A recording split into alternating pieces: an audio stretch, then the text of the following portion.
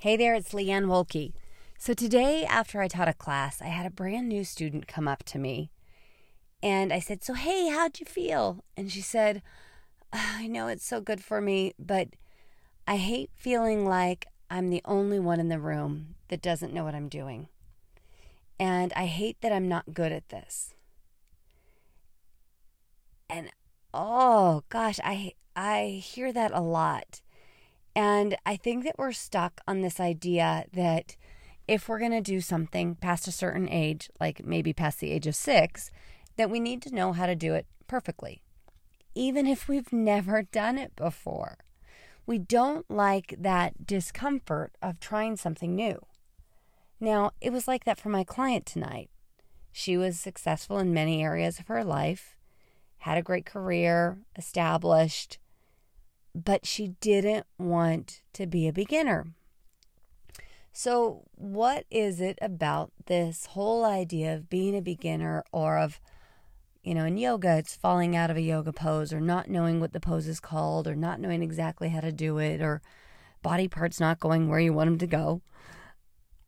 But people don't like that feeling because it's a sense that this old industrial age thinking that we should know exactly how to do something, even if we've never done it, which is crazy, but I hear it every day.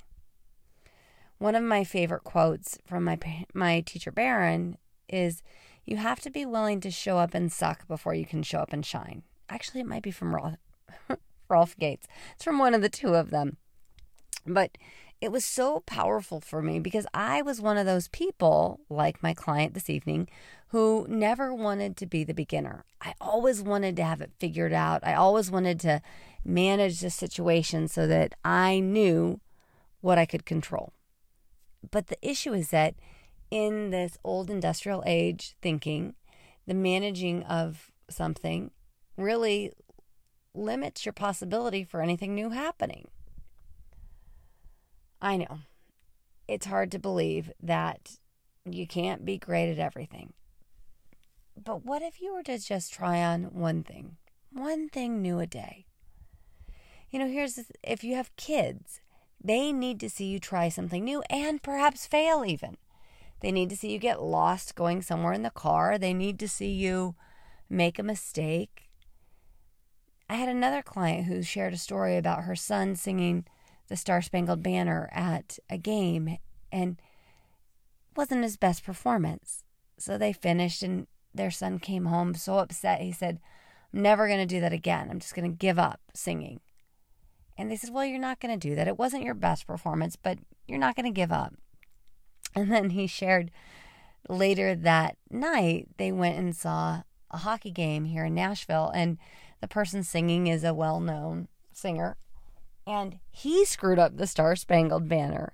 So when her son saw this celebrity screw up the Star-Spangled Banner, he decided, okay, maybe not such a bad idea if I go back and start to sing, because if he can screw it up, then certainly not such a big deal if I do. But when we all act like we have it together, it makes it unsafe for any of us to maybe miss the mark slightly. Brené Brown talks about courage and vulnerability, and that without vulnerability, there really is no courage. Which, when I heard that, I thought, darn it, there it is again. This whole idea about having to be vulnerable, having to be willing to fail, it seems to be popping up everywhere. And my belief is that universal truths seem to pop up everywhere. So give up that old industrial age thinking and be willing to play with the wonder of a child and experience some joy. And maybe a few failures along the way. But without the failures, you can't have the success. Just learn from them and move on along. All right. Bye for now. Go out and try something new and be willing to completely suck at it. That's the key to shining.